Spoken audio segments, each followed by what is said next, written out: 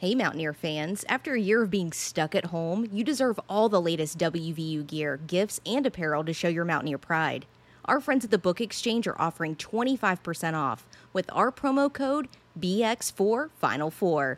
Let's cheer on all of our Mountaineer athletes in gold and blue and support local business too. Shop online at bookexchangewv.com or at their downtown Morgantown or Evansdale locations. That promo code again is BX4Final4.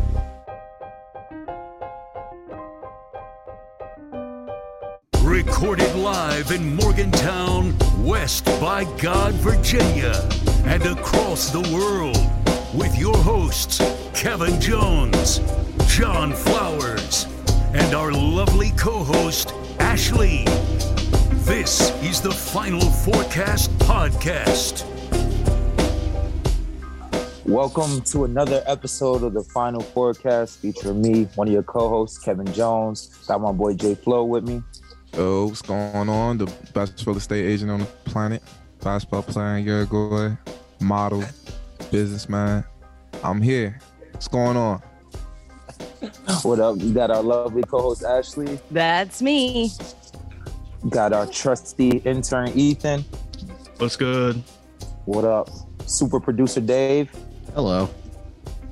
What up? And a very, very, very special guest, Mr. Special Oliver. guest. Very, very special. Yo, Dave was honest about this, guys. He's never been honest about guests before. Like, Listen, Dave's about to have a heart attack. It's the first time for everybody. it's crazy. This is a big stop right here. Listen, this man was sent- in charge of the XFL, so I don't want to mess with this guy. He sent about 10 text messages since he booked you when was that? Friday? It's like, be on Okay, time. well, We could talk about this. Let's be honest. Like, there are punctual guests in the world, and then there are all of us who are always late all the time. I was like, let's make sure we're here on time. And what? We were all on time, and the guest was on time. This is true. Getting us together is no easy task. Well, one of the underappreciated things about playing a sport in college is you learn how to be on time, right? Because you don't want to be late. I mean, you're either on the treadmill or you're running the stadium steps. So punctuality, I think, is like one of those things that just comes naturally because you don't want to be late. Fact. That's a fact. That's a fact. Well, Mr. Oliver Luck, it's a pleasure to have you on our show finally. We appreciate you taking some time out of your schedule to come on the show for us. So really appreciate that. So a question, just a personal question I just always wanted to ask you. So, your son is Andrew Luck. So why couldn't you get him here to quarterback for WVU? I just always wanted to know that. The fans want to know that, I'm sure. Great question. Just get that out the way. That's a good question. I mean, he graduated from high school in 2008, I think. In Houston, right? We were living in Houston, and he was recruited pretty heavily. I got 4 kids, and I let all 4 kids make their own college decision. You know what I mean? I said, hey, it's up to you where you want to go. No pressure to go to any particular school. He'd been to Morgantown numerous times. In fact, he actually lived there as an infant, a toddler, I should say, for a while. It's hard to argue with Stanford, and what they did and the academics out there, and Jim Harbaugh, who had just become the head coach, and Harbaugh himself was an NFL quarterback, yada, yada, yada. So, ultimately it was his decision. I think it was probably the right decision at the end of the day. He did it was interesting, on his bye weeks, because he was playing for Indianapolis, of course, he would, drive over to Morgantown and come sit with me and watch a game or two. So, he followed the team pretty closely, but it was his call where he goes to college. I'm sure, like your mom and dad, right? Your parents, I'm sure, said, Kevin or John, it's your call where you go to school. No doubt. Were we on his list? Yeah, that's all I wanted to know, really. Well, he only took a couple of visits. He had been to Morgantown numerous times, so he didn't take an official visit. I think he went up to Purdue, because they had a history of a bunch of good quarterbacks coming out of that school, Drew Brees and others. And then trying to think where else he took a trip, maybe Northwestern, but it was too cold in Chicago. And you also can't complain about the weather in California. It's nice. Yeah. So that's a no, John. If you Yes, no, John. Short answer, no. I guess Pat White and Noel and them didn't show him a good time on his unofficial visit, man. Could have linked up with Kevin Jones. He would have showed him a hell of a time. Nah, you were the go-to guy. Visit. But nah, you were the AD at WVU from 2000. I was the AD from 2015, I think, through maybe 2019 or something, or 2014. I can't even remember anymore. John, I think, when did you graduate? When did you get out of school? I graduated 2011, the Final Four. Yeah, it was after your. Kevin, I think you were still playing, right? I was 2012. 2012. All right. Yeah. Maybe I can't even remember what year it was. Maybe it was like 2014. I think I started in 2014. So you had just gotten done. Okay. Yeah. Okay. Yeah. Yeah, I thought you were there for like the Final Four run and all that stuff. No, I wasn't there. I just. What was the Final Four run in Indianapolis? That was that 2011. 2010. 10. Yeah. I made it right after that. That's right. I think I started like in 2011, and then spent 5 years there basically. So I think I was there when you were there, John, and Kevin. I think both of you guys. I remember watching, cheering for you. I do. I thought you were there. I thought you were. Yeah. I thought you were part of the reason why we had like the black uniforms and stuff. Well, I could be mistaken. Yeah, I took a lot of heat for black uniforms. I don't know if that was my decision or not, but everybody said, "Oh, come on, our colors are golden blue, golden blue." I mean, we did the same thing in football with like gray unis and all that. They were good looking. Yeah, what's the deal with that? Like, what were people saying? Like, why did you take heat for that? Well, because there are college sports. I think football, basketball, you name it, right? Baseball. They're all very traditional. Mm-hmm. And it's something new when all of a sudden there's a different color scheme that whether it's a helmet or jersey or shorts or whatever, right? There's just always some folks that don't like it because those aren't the school colors. The school colors are blue and gold, and you got to have blue and gold uniforms. You can't have black or gray or whatever. But the trend across the country was sort of different color schemes. The school that sort of, was the epitome of that was Oregon in their football and actually their basketball too. They got some funky, pretty cool basketball unis, and they got a great floor as well at their arena. So it wasn't your decision? I may have approved it. I think, in our case, because we're a Nike school, I'm sure Nike was pushing, black and gray, et cetera. It's all tied up in the ability to produce more merch that's black and gray and, get people excited and have hugs. And the assistant coaches wear, different outfits on the bench. So, there's a whole sort of business that's tied up around alternative uniform colors. I'm ultimately, I'm sure I had to approve it, but I probably called Hug and said, "Is this what you want?" It's your program. I give Shane Lyons a lot of flack for just not for falling for the people that say, "Oh, we want the traditional colorways," and not going with the black uniforms anymore. You know what I mean? Like, what goes into the decision of saying, okay, we're not going to do it because it makes these certain people mad, or we're going to do it because certain people like it? Yeah, I guess I would say a couple of things. One, if Nike is pushing it, right, and promoting it, it's a partner. And, it's a pretty good company. They know what they're doing. Phil Knight's built a remarkable company. So, I think we would listen to their arguments. We would discuss it. I usually would defer to the head coach because it's a head, the basketball program is Hug's program, right? And he's got his fingerprints all on it. And if Hugs says he wants it and thinks it's a good idea, and you guys as players liked it, then, the answer was an easy one. Yeah, let's go do it. And, you're always going to get a handful of folks that complain. I got a bunch of emails from different people. I'd always respond to them and say, "Thank you very much. Appreciate it." The kids love, the black unis or the gray unis or whatever. They're not going to be a constant. We're not changing our color scheme, but, sometimes you got to do something a little bit different. Mm-hmm. Right. Yes. I thought the black uniforms looked great personally. And we've had this conversation numerous times where KJ and John said we played better in those black uniforms because it felt aggressive, Yeah, it did. Yeah, well, that's a good point. It'd be fun to go back and do a correlation of, black uniforms or gray uniforms and the performance of the team, versus the regular blue and gold, et cetera. So, anything new, particularly in college sports, because it's so traditional, anything new will cause a few people to get, bent out of shape. But that's all right. That's part of the drill. I mean, I got the same thing when you guys, I think, were students there, and maybe you did this, but when we started selling beer at the stadium, the football stadium, and at the Coliseum, people loved it because they could go buy a beer for $10 and the university was making a little bit of money. But, we got a lot of people that complained and said, oh, we shouldn't promote alcohol or beer sales at a college, blah, blah, blah. Really? I mean, that's just part of the drill. Wow. Well, we have you to thank for that, Oliver. Thank you for bringing beer into the stadium and Coliseum. Thanks for being progressive on all fronts. We appreciate that. Most people, John, you and KJ know this, right? There's no pro teams in West Virginia. And if you're, living in the northern part of the state, you probably go up to Pittsburgh to watch the Pirates or the Steelers. If you live in the Panhandle, you probably go down and watch the Washington football team or the the Baltimore. The Washington Wizards or baseball. Right?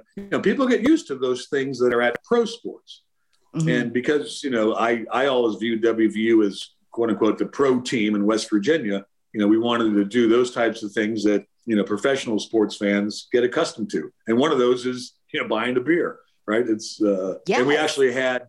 You guys may remember this, but we actually had a decrease in the number of incidents involving, drunk fans because they weren't going out at halftime and chugging a bottle of Jack or something, which can really cause problems. They stay in it for halftime and buy a beer at $8 or $9 or whatever it cost. And it was good for the university. It was good for public safety, if you will, so.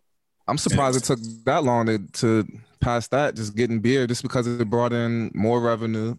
We played, I don't know if you follow our alumni basketball team, West Virginia. We played in VCU, and they said that, the TBT said that they ran out of beer because WVU fans were there, and they just... Well, that doesn't surprise me. I have followed your alumni team. That doesn't surprise me. We set a record. If you remember this, we guys in school, when we played LSU, I think it was like the second or third. I was. Yeah. I think I was. So we played at LSU, and those people just like drive up in their RVs and park in the Coliseum lot, and they're all weak. It's unbelievable. We set a record for beer sales.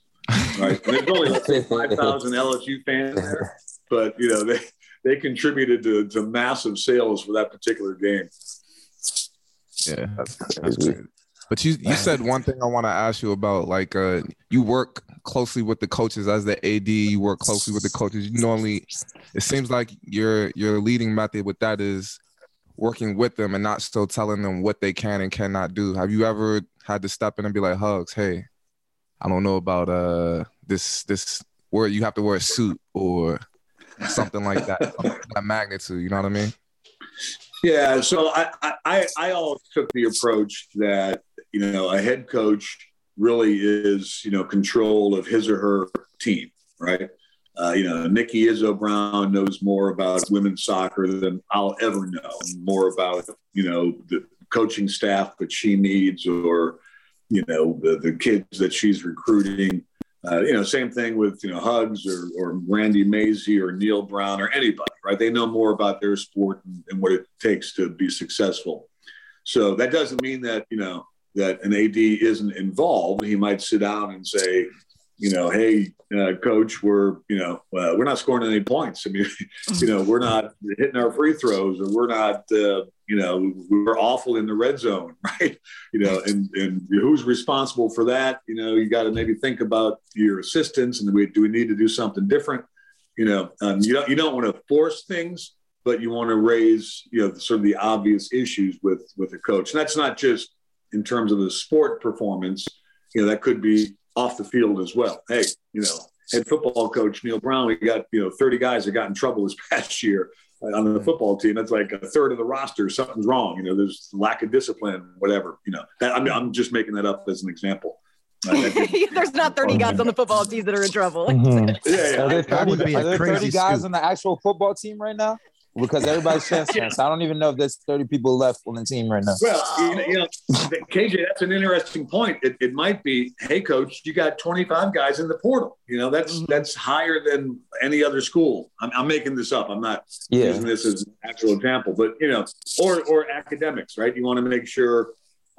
Coach Mays in the baseball team, 6 of your guys flunked out. That's not appropriate. We got to do a better job. Why is that? And then you dig in. So, you have to be prepared to ask the tough questions.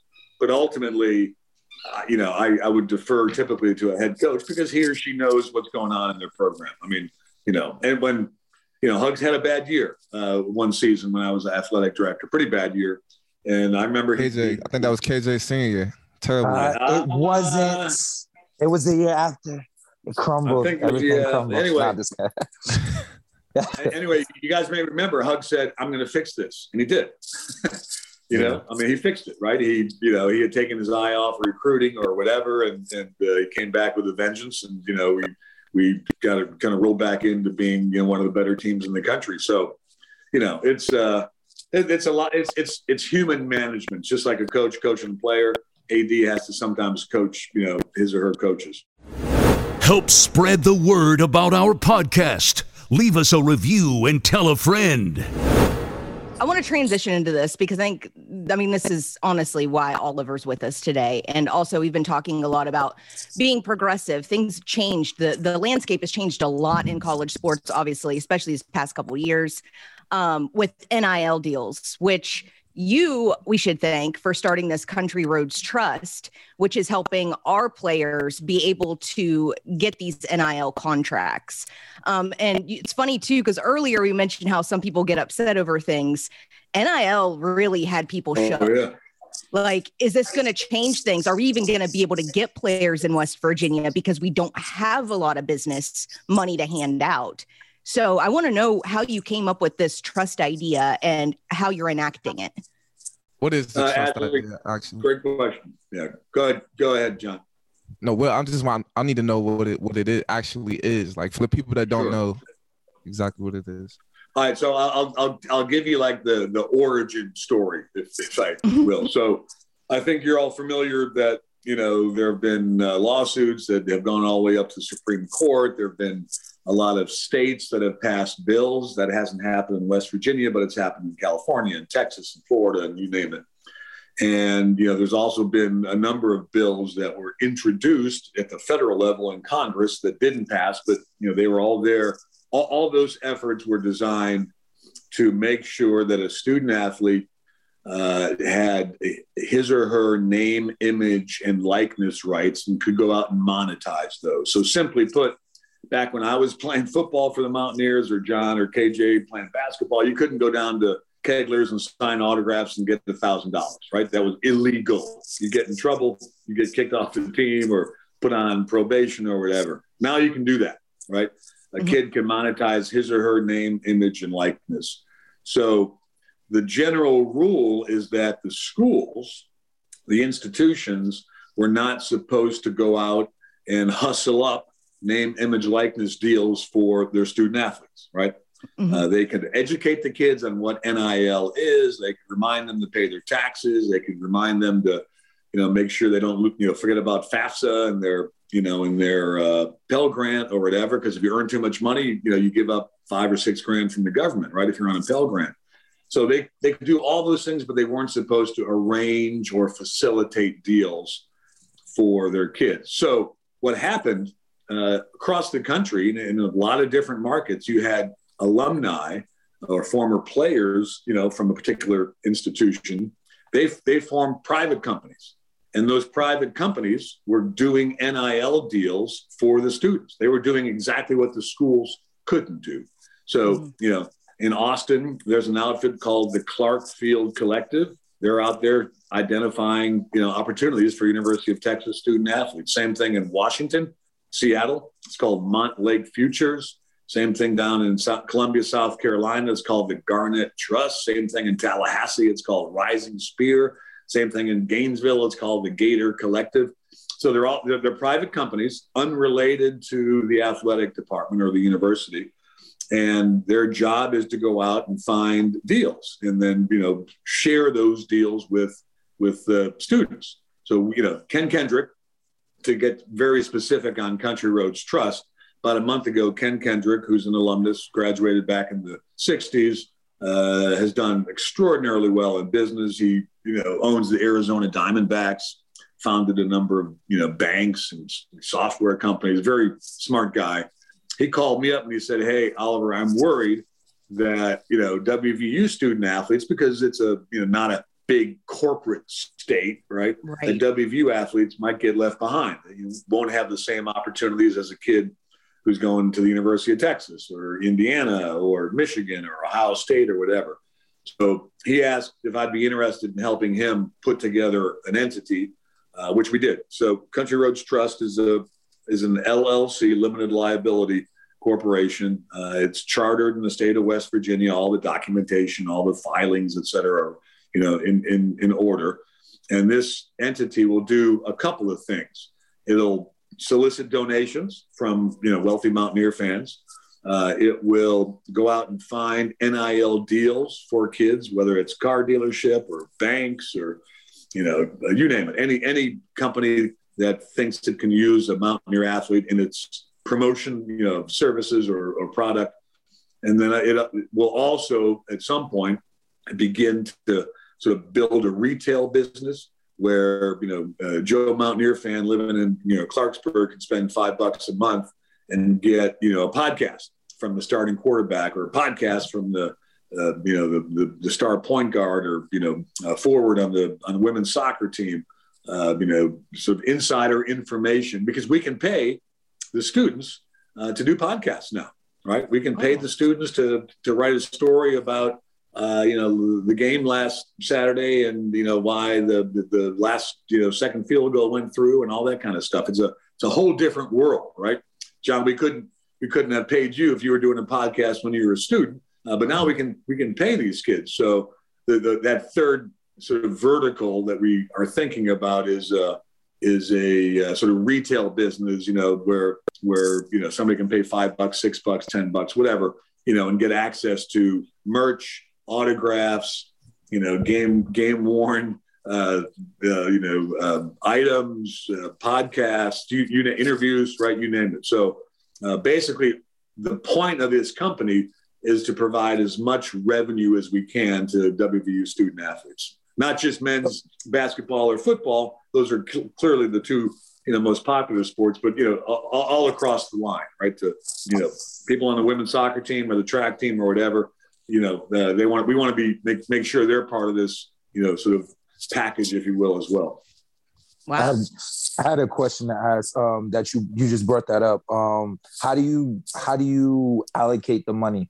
Like, what percentages go where to what student athletes, or is it you just finding specific athletes and they're getting the deals, or all the money's coming together and you spread it out that way? Yeah, it's a good question. The honest answer is we don't know yet. Okay. I mean, we really don't know yet. Seriously. I mean, on the one hand, the football and men's basketball drive the athletic department. That's where the bulk of tickets and, donors and all that stuff, TV revenue, coming in from the Big 12 or the NCAA, so clearly men's basketball and football will be sort of featured prominently, but, baseball is important. Women's track's important. The swim team's important. Wrestling, rifle team's our most successful team. Mm-hmm. When they win the national championship, that's pretty good. People feel proud, So the short answer is we don't know yet. We're going to have to sort of figure that out as we go. And that's the same problem that everybody is facing. And one of the reasons is, these collectives or these trusts really are independent companies. Ken Kendrick and I are the two sort of managers, if you will, of this company. We'll have a staff people that are starting actually this upcoming week to run the day-to-day operations. But, we're independent of the athletic department. So it's not as if Hugs can call up and say, hey, I got, Kevin Jones needs a car. His car broke down and he can't afford to get around town or whatever. So, we'll have to see how that all plays out. But the bottom line is every cent, right? Every penny will be going to athletes. We just don't know exactly how that's going to be sort of broken up. Oh, wow. So the trust doesn't make any compensation off of this? No. So, imagine the trust goes out and finds a bank, right? Mm-hmm. And that bank wants to hire a Mountaineer athlete for $5,000 over the course of a month, to talk about financial literacy for college graduates. Mm-hmm. And if the bank is saying, we've got $5,000, this is what we want to do, they would, send that $5,000 to the trust, and we would send that $5,000 to whatever student is chosen, to sort of do that, right? So we don't want to. We're not taking a cut. We will have overhead, but we believe that donations from, quite honestly, affluent donors can cover our overhead. It'll be pretty modest. We'll have probably 3 full-time employees, but we have to do the W-9s, right? Because every student now becomes an independent contractor. Mm-hmm. And, if you're making $5,000, you got to get a W-9, and, you probably got to file a tax return. In fact, not probably, you should file a tax return to the IRS. So, all those things have to be done. So we will have some overhead, but we think we can cover that overhead through donations from Mountaineer supporters. And then, we want to make sure that literally every penny of a deal goes back to the student. Nice. I love this because I was so afraid personally that we, like I said, at West Virginia, our athletes would get left behind and choose to go somewhere else. I love that you guys started this. I love it. Well, I mean, it is happening all across the country. It's a response to the NIL universe that started July 1. Nobody really knows where this whole industry, if you will be like 2 years from now or even a year from now. But, we think it's important. We think it's critical because, it used to be, I'm assuming now, I'm assuming Kevin, Mount Vernon, talked to my buddy Lowe's Moore, who is a big figure up there in basketball. But you were thinking you had options. You had different schools that offered you scholarships. And you were thinking, okay, can this help me get to the league? Can this help me, can I get a good degree? What are the facilities like? Now, those factors are all important. But an additional factor is going to be, for a guy like Kevin, what are my NIL opportunities in Morgantown versus, going to Syracuse or going to Providence or going to wherever, Rutgers, right? Mm-hmm. So, we got to get in the game. I mean, and some people, to your point, Ashley, some people don't like NIL. They don't think college athletes should, be, making money doing social media posts or whatever. And that's fine. You can think that, but it doesn't matter because the new world order is they can. And so, we don't want to sit in the sidelines and watch the Mountaineers, watch Hugs or Coach Brown or Coach Mazey or Coach Nicky. We don't want to see, them, those coaches lose top recruits because they can make more NIL money elsewhere. Right. Yeah. That's one of the big problems that we have with the alumni events. I don't know if you know, like me and Dave and some other people, we started just the alumni basketball games all through West Virginia about 7 years ago, raise some money for charity and stuff. That's one of the problems that we have. This joining the TBT has become bigger, in West Virginia. So we're now on a national stage in which we can play on ESPN and represent the school and the state at a national level. You know what I'm saying? That's one of the biggest problems that we have is just not being able to compete at an alumni level of raising money to be able to represent ourselves well, because like Ashley said, we don't have the big corporations and stuff like that. So I kind of worry about that too, as far as getting recruits to come here to a smaller market. It's kind of a smaller market, but like you said, we're the only, there's no pro teams around and stuff like that. But it's just not, it seems like it's not a lot of money around. Yeah, I mean, West Virginia is typically not a big corporate state. That's true. Right. But, people are passionate in the state, and around the borders as well. And there's also, a lot of very successful alumni outside of the state, living in DC or Texas or, Florida or wherever. Right. And it's critical to get those folks involved.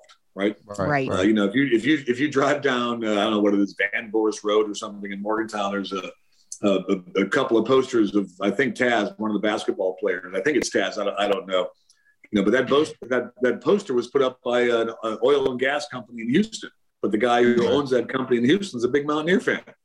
And he's using Taz to promote his oil and gas outfit. So, this entity, the trust, has to be creative like that, to identify companies, in the state, companies around the fringes of the state, but also Mountaineer alumni who own companies or run companies all over the country, all over the world, and make sure that they're aware of, how important it is to create these NIL opportunities. And it has to make sense for the company, right? Mm-hmm. Right. There has to be some kind of quid pro quo, some benefit that the bank or the car dealership or the restaurant, whatever, sees. Imagine the offensive line doing a deal with like the Tudor Biscuit Company or whatever they call it. Yeah. That'd be awesome, right? Yeah. You have 5 big dudes, right? Who probably go eat there all the time, So it's kind of matching, with as many of our student athletes as we can with as many companies as we can. Yeah. I have a quick question. I'm curious, is the university concerned with them maybe having to share the pot now a little bit? Because, they do the same thing with trying to get advertisers and sponsorships and things of that nature. Do you think that there's concern there for them? So that's a really good question. At this point, and not just in Morgantown, but, if you look across the country, because everybody's doing this, right? We're not unique in that sense. At this point, it doesn't seem like the traditional sponsorship business where, a bank is the official bank of West Virginia University Athletics, and gets whatever benefit, gets signs at the stadium and, PR announcements at halftime and all that sort of stuff. It doesn't seem like that business has been hurt at all by this NIL business for students. So, I'll give you an example. There's a gym owner, an MMA gym owner down in Miami. He is a big University of Miami football fan. He is giving $5,000 to every football player per month, right, during the course of the season. And he wasn't that guy. That's a lot of money. Add it up, do the math. 85 scholarship football players. 6 months times $5,000. That's a good bit of money. But he wasn't part of the sponsorship group at the University of Miami. So this is sort of new money coming in. He didn't cannibalize any existing sponsorship deals. So up to this point, it doesn't seem to be at least a lot of cannibalization. That could change, of course, going forward. But at this point, I don't think the university is concerned about losing sort of sponsors. And keep in mind, the official sponsors can use the Flying WV. That's the university's mark. The university owns that. It's the university's intellectual property. We can't, right, at this point. We have our own logo, Country Roads Trust. It's kind of a cool logo. Is that WVU's saying, or is that just a rule for NIL? I mean, WVU could license that to us. We'd have to pay for it. And we'd have to have that discussion. I mean, we're just getting started, so we haven't had that discussion. I see like on the billboards, not to cut you off, but I see on the billboards it's just players in like regular white T-shirts without and that takes away a little bit of the value of it. Yeah. Well, it shouldn't be a white T-shirt. It should be either a blue or a gold T-shirt. But it's the same thing. It's the same thing that pro athletes have, right? You can't. When my son was playing for the Colts, right, he could appear in a local advertisement for a bank, let's say, but he couldn't use the Colts logo, right? He couldn't use the horseshoe because that doesn't belong to him. It belongs to the team. Now, if that bank that he was advertising had a deal with the Colts, that's a different story, But so there are some restrictions that every trust or every collective, that's what these things are being called, is going to be facing, But we can figure out how to work around those or work with the university on those or whatever. But intellectual property is important. We don't want to use something that we're not allowed to use. And we certainly don't want a student to use something that he or she's not allowed to use. Right. Yeah, this is interesting for me just because you guys are working, you started a company working with players that are currently playing and stuff like that. My company basically is working with alumni, specifically basketball. You know what I mean? Helping these guys navigate through becoming a pro and just entering into the real world, just having jobs and stuff like that. Like we're in the midst of building a basketball network kind of where everyone could talk to each other and could connect with each other. Because we have guys like Mike Gansey and Johnny West and Cam Thurman, corporate guys are in business and stuff. I feel like the guys that are playing now could benefit a lot from just talking to these guys, and we all are connected because we went to WVU and stuff like that. So I'm well, that's good. That's good. Yeah. Gansey is on our sort of board of athlete advisors. We've got about 10 former WVU athletes. Yeah, I saw Deshaun Butler. Yeah, so Mike's on there. Deshaun's on there. Jerry West is on there. Obviously he's had a phenomenal career. We got a couple football players: Pat White, Pat McAfee, Darryl Talley. So what are these guys? They just advise. They're on basically a committee that will advise us, give us counsel about things that we should be doing or things that we're not doing, that we're missing out on. They're all in their own way involved with, like Gansey, right? He's working for the Cavaliers, and he understands, all this stuff and what's happening with NIL, and his kids come through the system. So it's really just a group of folks who have agreed to help us, make sure we're not missing something or we're not doing the wrong thing or whatever. Right.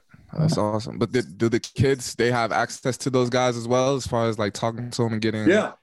If there's a basketball player and he thinks he needs to talk to Mike about, what life is like in the G League, or what he should he stay or, go or declare or not, whatever, or an agent question. I mean, Mike would be more than happy. Jerry would be more than happy. Deshaun would be more than happy to talk to him. You know what I mean? Right. And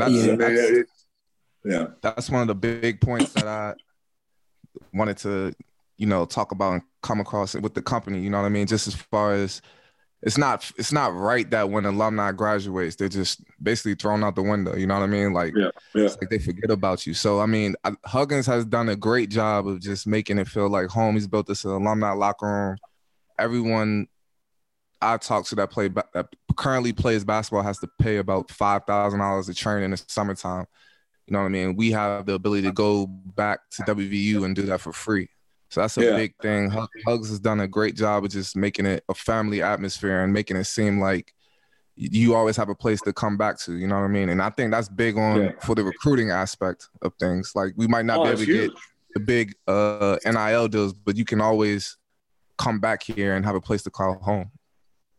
Yeah, that's a big deal. I mean, it's happening in I know my son, he'd go up to Stanford in the off season and work out there, and they had a whole locker room designed for guys who were, playing in the NFL, and they used the facilities and, use the weight room and, film facilities and whatever, right? For their off season workouts. And that's awesome because some recruit comes by and, sees 5 NFL play. Richard Sherman's over there, and this, right? Christian McCaffrey's working out there. That's very helpful for that family environment, Sure. And I think it's helpful that you have guys there who've been through it. And, a lot of people get advice from either their parents, friends, whatever, people who haven't gone through anything, people who haven't played the sport. But now you have guys here who actually been through the program. They've been through all the pro stuff, so they can give you more, I guess, in-depth detail about what you're about to go through. So I think that's very valuable. Yeah, Oliver, KJ is getting the guys in trouble currently. What was that quote that Hug said? Listen, Ash, read that, Ash. I can't stop being who I am for somebody else. I'm sorry. Huggins is giving the guys crap about KJ being around. It's not just me though. He's mentioned more people in it. It's not just That's me. true. But the exact quote was, after the last game, I said it would be really good if you guys get in that practice facility because it's open 24/7. So it'd be nice if you get in there and maybe we could get a shot off or two. So I'm sitting in my office. I hear the ball bouncing and I'm sitting there thinking, well, I got through to somebody. And I look down there and it's Kevin Jones. Come in the next day, hear the ball bouncing. I look down and it's Devin Williams. It ain't anybody who played in this game today. That's frustrating. Yeah, I mean, that's a good point. It's a good point.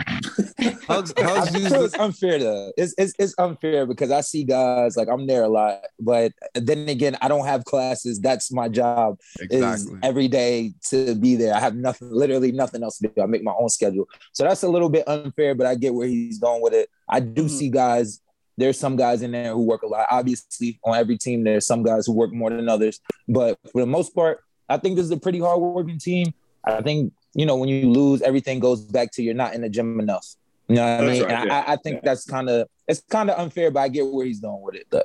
Motivation. Yeah, for sure. That's right. Well, I mean, there's nothing tougher than a coach, when you're on a 3-game losing streak or 4-game or whatever, right? How do you turn it around? And, I mean, the default is always work harder, right? That's always the default position. What do you think about the time? Work harder, work smarter, work more collectively, right? Because, basketball is the ultimate team sport. But, it's every coach is in that position. Hugs has been there many times. He'll pull out of it. I got no doubt. Oh, for sure. What do you think about the team this year, Oliver? Have you? I mean, I like watching the team. We just don't have a big man. You know what I mean? And we're kind of, we're struggling a little bit without that presence in the paint. Yeah, that's true. I'm not a basketball expert, but you're a football guy though. What did you think about what Neil Brown is going through? Like right now, is he in the hot seat? If you're the AD, what do you say to a guy like a coach? Yeah, like I mean, he hasn't.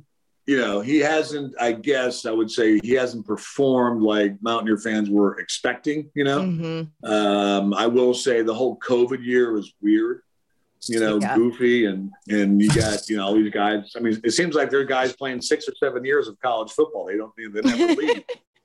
So I think that was tough. It's a tough conference. There's no question about it. It's tough. It's a tougher football conference than the old Big East. Where you pretty much knew you're going to beat UConn, you're going to beat Rutgers, you're going to beat South Florida or whatever. But Neil's, I'm not sure he's on the hot seat, but I think his seat's getting pretty warm. I do like the fact that I guess we have a very high ranked recruiting class. As high as we've had for who knows, since probably Rich or Don Nealon was around. So that's a good sign. And there's this stud quarterback coming out of Arizona. High school kid who's enrolled mid-year, and you can't expect too much from a freshman, but he's a pretty talented player. He was like Arizona Player of the Year, so I've got some high hopes for him. But as an AD, what do you say? You bring Neil Brown postseason, you bring him into the office. What do you say to him? You say, just keep working, just keep going forward, or hey. Well, I think it's clear what Shane said to him. I've got no personal knowledge of this, but just from observing the outside, right? Neil hired Graham Harrell, who had been the offensive coordinator at USC. Harrell was a great quarterback at Texas Tech, played for Mike Leach. He's an air raid guy. He's done well wherever he's been. He was offensive coordinator at North Texas, and they, I think, set a record for, offense, et cetera. USC did well. Their problem was they couldn't play defense. Right. 45, 50 points, but they were giving up 55 or 60 to other Pac-12 teams. So clearly, Neil wasn't happy with his offensive performance. He made a change. I'm sure he and Shane talked in depth about that. And that's what ADs do. They don't tell you to go hire this guy or that guy, but they tell you that, we got to score some more points. You can't win many games in the Big 12 with, by scoring 17 points. This isn't the NFL where you can like yesterday's football games were all close. They were a field goal, right? Right. 19 to 16 or whatever it is, 17 to 14. And you can't win games in college like that. You got to be able to score, 25, 30 points at a minimum to have a chance to win. So, I think that's at least from the outside, I assume what the kind of conversation Shane had with his head coach. Yeah. Do you think this is going to change things a little bit? Because, obviously our defense plays well. That's clear. We don't let people score a whole lot. Now on the offensive side, do you think having Graham Harrell there is going to help this progress forward to get our offense on track finally? I do. I think he's an excellent offensive coordinator. He was a great player back in the day. He's been around some pretty good coaches. He's smart. I'm excited about it. I think he'll help us offensively in a big way. Plus, we had a complete turnover. If you think about it, there's going to be a new quarterback, whoever that is. There's going to be a new top running back, whoever that is. Mm-hmm. And there's going to be a new top receiver, whoever that is. Because, we lost Letty to the NFL. Jarrett transferred, and the other guy, Winston, was it Winston Wright? Winston Wright Jr., yeah. Mm-hmm. Yeah, he transferred as well, or went into the portal. So I guess they could come back, but that's doubtful. Right. So there's going to be a brand new group. But my only hope is that, while we focus on quarterback and wide out and running back and all that, it's the big guys up front that make the difference, Mm-hmm. And I assume that Graham's going to be very sort of attentive to the offensive line, because that's what needs to be. Yeah, because it hasn't been good. No, what'd you think about that game yesterday? Joe Burrow got sacked 9 times. 9 times. Wow. He won that game. That's completely unusual, right? Mm-hmm. So we've got to clearly shore up our offensive line if we're going to expect to go out and score 30, 35 points a game. I mean, that's my belief, at least. We talked about this. We talked about this before on other shows. How fair of a timeline do you think it should be for a program to rebuild? Because obviously, when you get a new coach, like, you're rebuilding a program. Like, what is a fair amount of time to be like, okay, this guy isn't working out, or okay, let's just stick with him one more year? Like, is this the time, or do you think he deserves more? Neil Brown deserves more time. Well, I certainly expect that this is, because it's his 4th year, that's once you've gone through 4 years, and again, there was a COVID year, and we didn't play that many games that season. It was all kind of goofy, whatever. But once you've had 4 years, that means you've had a full recruiting cycle. And you can go out and get, and you can't expect 26 freshmen to be starters and play, right? You got to get some upperclassmen, et cetera. So I think that, you really start analyzing a coach after the 2nd year, and looking and seeing where the strengths are, where the weaknesses are. The portal has changed a lot, because you can basically, grab guys for a year. You couldn't do that, 5 years ago. You had to really build up a team. Don Nehlen was sort of famous for having really good seasons every 4 or 5 years, because he had a bunch of 5th-year offensive linemen, who were 23 years old, big guys, played together, and they're all, that's much better than a bunch of 18-year-olds, right? As you guys would know. So I think you start analyzing it year 2, and then, certainly by year 4, you've got to see some real progress and real success. Or else, it's going to get dicey. Fans don't have a whole lot of patience either. No. Especially in WVU. Not our fans. Nah. That's right. No, and they've got patience with guys like Huggs, because Huggs has done it, right? Mm-hmm. He's had a bad year or two, but then he turns around and kicks tail and does very well. So, it's a little bit different for every coach, and sometimes a little bit different for every sport. But I think in football, particularly with the way things are going with NIL and portal and all that by end of year 3, year 4, you've got to be showing some progress. You really do. Mm-hmm. Yeah. What did you think about Jared Dougie? Daggy. With your son being who he is, Andrew Luck. How does he compare to? Well, compare those two. I don't want to. Every college kid's a little bit different in terms of how they're playing, what kind of offense they're playing in, et cetera. I mean, Jared had some nice moments. There were a couple of games where I thought he played really well. There's some games where he didn't do very well, right? Had happy feet, as my coaches used to say. In the pocket, yes. And didn't have a good running game against certain teams, et cetera. So I don't want to criticize him. He went into the portal and he committed. I forget where it's. Western Kentucky. Yes. Yeah. WKU. That maybe is a good spot for him. I don't know. WKU plays pretty good football. They had a kid, a quarterback there that really lit it up. I think he was the CUSA Player of the Year. But I don't want to necessarily criticize Jared. I believe I had some games when I played where I looked like him on one of his worst days. Nah, I mean, I don't like how our fans are always on the quarterback's back like that. I think when you were the AD there, we had Skylar Howard, and I don't think anyone got it worse than he did. But yeah, Skylar got a lot of grief. Trickett, Clint played pretty well, and he was Clint Trickett was the ultimate overachiever. He weighed about 165 pounds. Was tough as get out, right, as you'd expect from a Trickett. There's a history of Trickett's dealing with WVU football. But fans are, there used to be you didn't boo high school kids or college kids. You could go boo your pro teams as much as you wanted, and it's all changing a little bit. Social media is probably partly responsible. I will say though, I'm excited about the incoming quarterback from Arizona, because we haven't had probably a top recruit like that for a while. And he's here early. He can go through spring ball.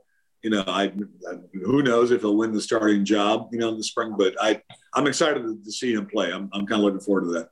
Me too.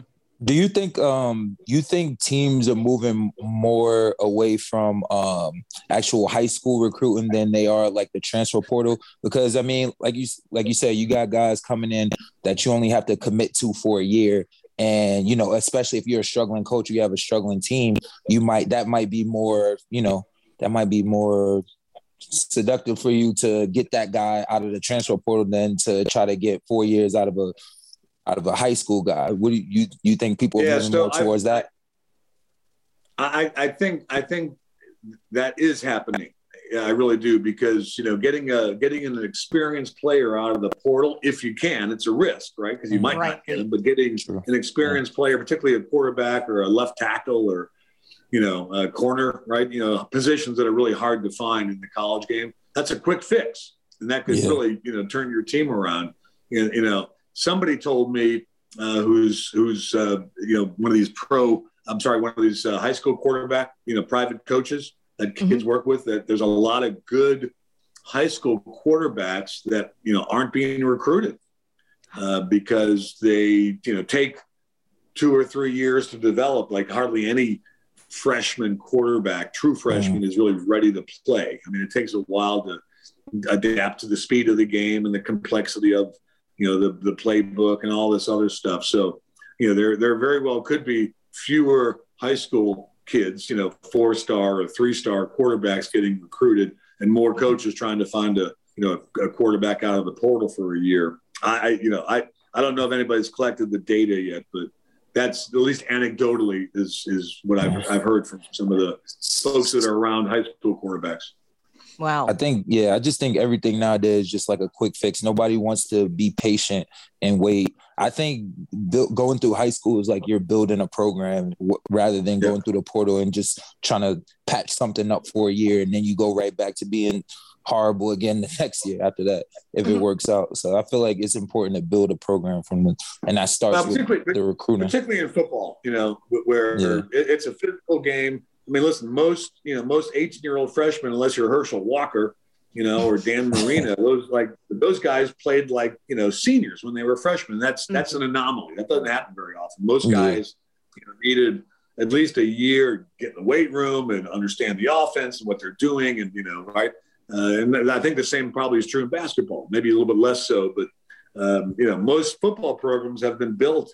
You have success with your second, third, fourth year guys, and you're just hoping that freshman will develop. And sometimes they don't develop, right?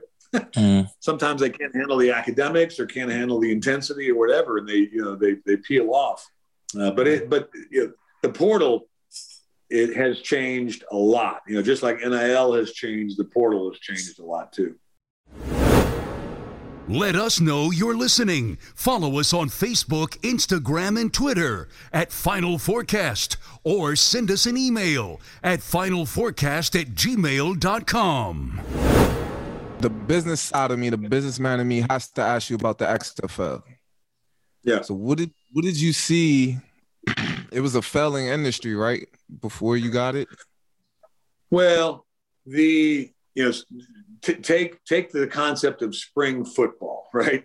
And there have been a number of leagues over the years, going back to the, old WFL and the USFL and the old XFL back in 2000. I mean, it's, over 20 years ago. The league that we had, it got affected like 1 million businesses by COVID. We had to shut down because everything shut down. Our players didn't want to play. Our TV broadcasters, ESPN and Fox, didn't want to go broadcast the games because they were all worried about COVID. We couldn't have fans attend games, so we shut it down. Spring football can be successful. I'm convinced of that.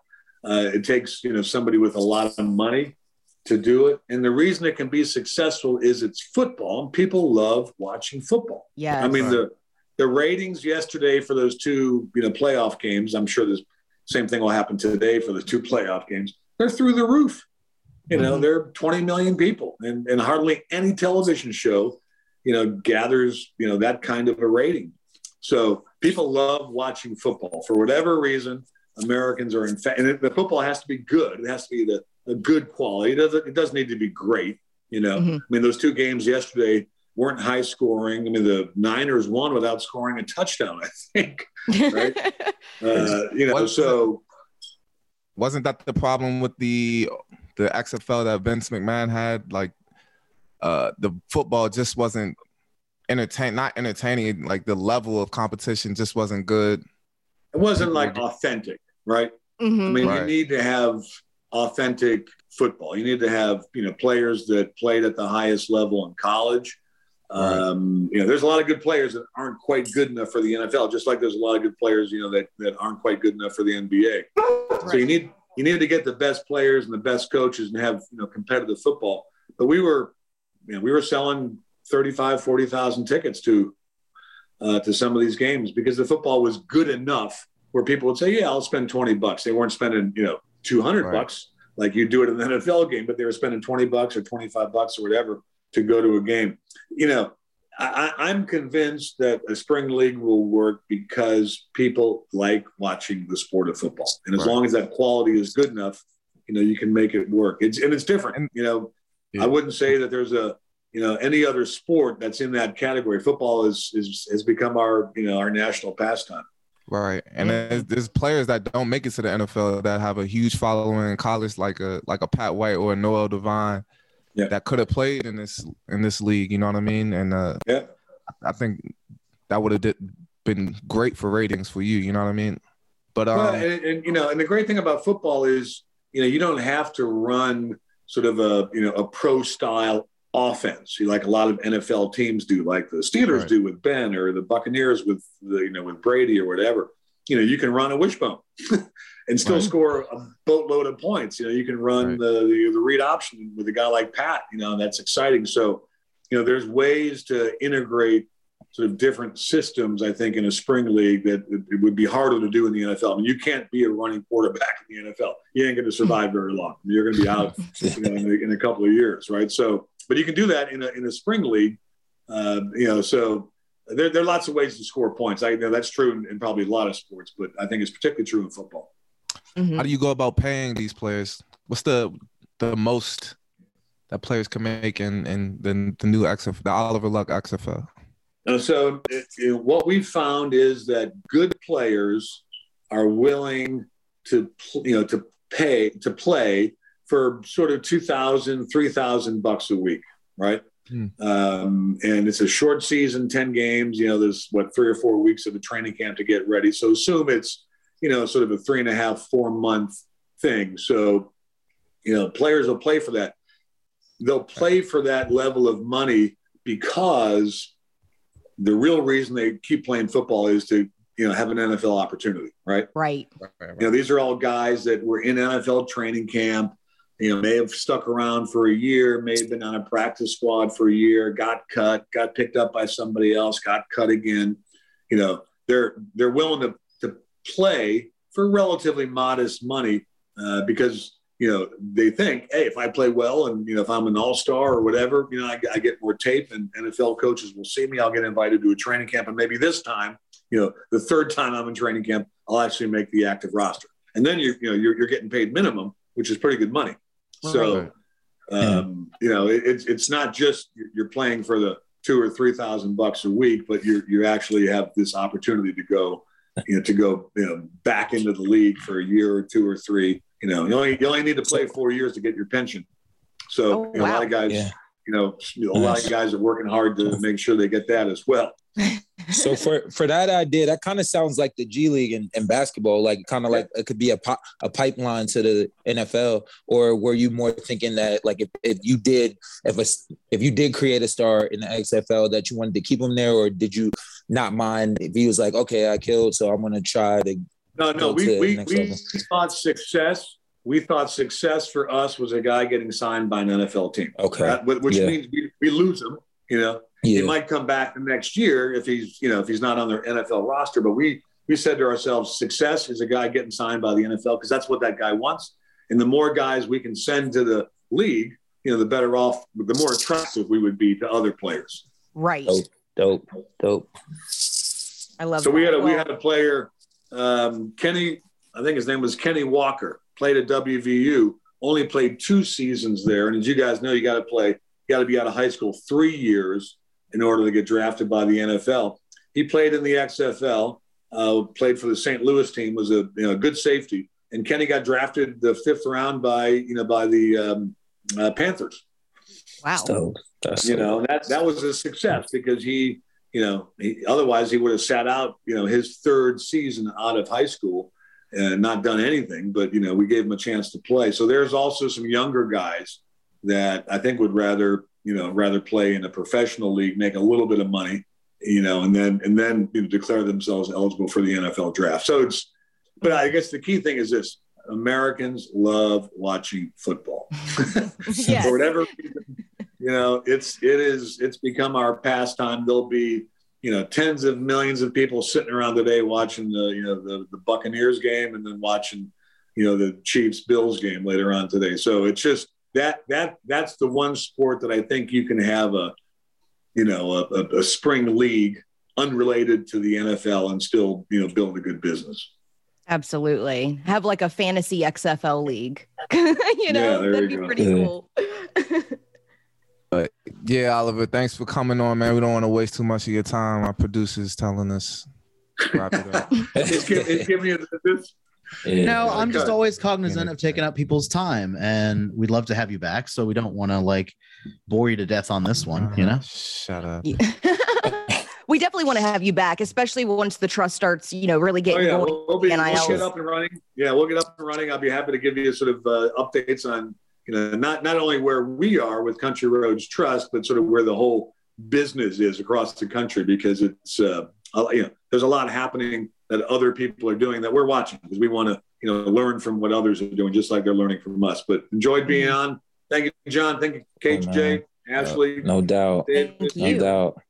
Oliver, I would love to just pick your brain in the meantime, as far as the business stuff goes, as far as sure, the alumni West Virginia stuff that we're trying to build in West Virginia as well. So I'll probably be bugging you on the side. Oh God. Feel free to do that. Feel free to do that. Help spread the word about our podcast. Leave us a review and tell a friend. That was another episode of the Final Forecast featuring me, one of your co-hosts, Kevin Jones, my boy Jay Flo with me. I'm here. Appreciate y'all for listening. Yes, sir. Our lovely co-host, Ashley. That's me. Trusty intern, Ethan. Adios. Ethan's never sounded peace, better than in this episode. I know. Really, you contributed a lot to it. And then Hey, it's best if I just sit down and shut up. Ethan's helping me with the alumni network. Did you look at it, Ethan? Did you do anything yet? No, I have not. Good job. I had to get some stuff done yesterday. I got you. Don't worry about it. This is what he tells us with everything. We're like, hey, can you do this? He goes, oh, I'll get to it later. And then never does. not so trusty. I got you, John. You might have to go into the intern portal, Dave. Yeah. I'm entering my name. Please respect my decision. Respect my privacy at this time.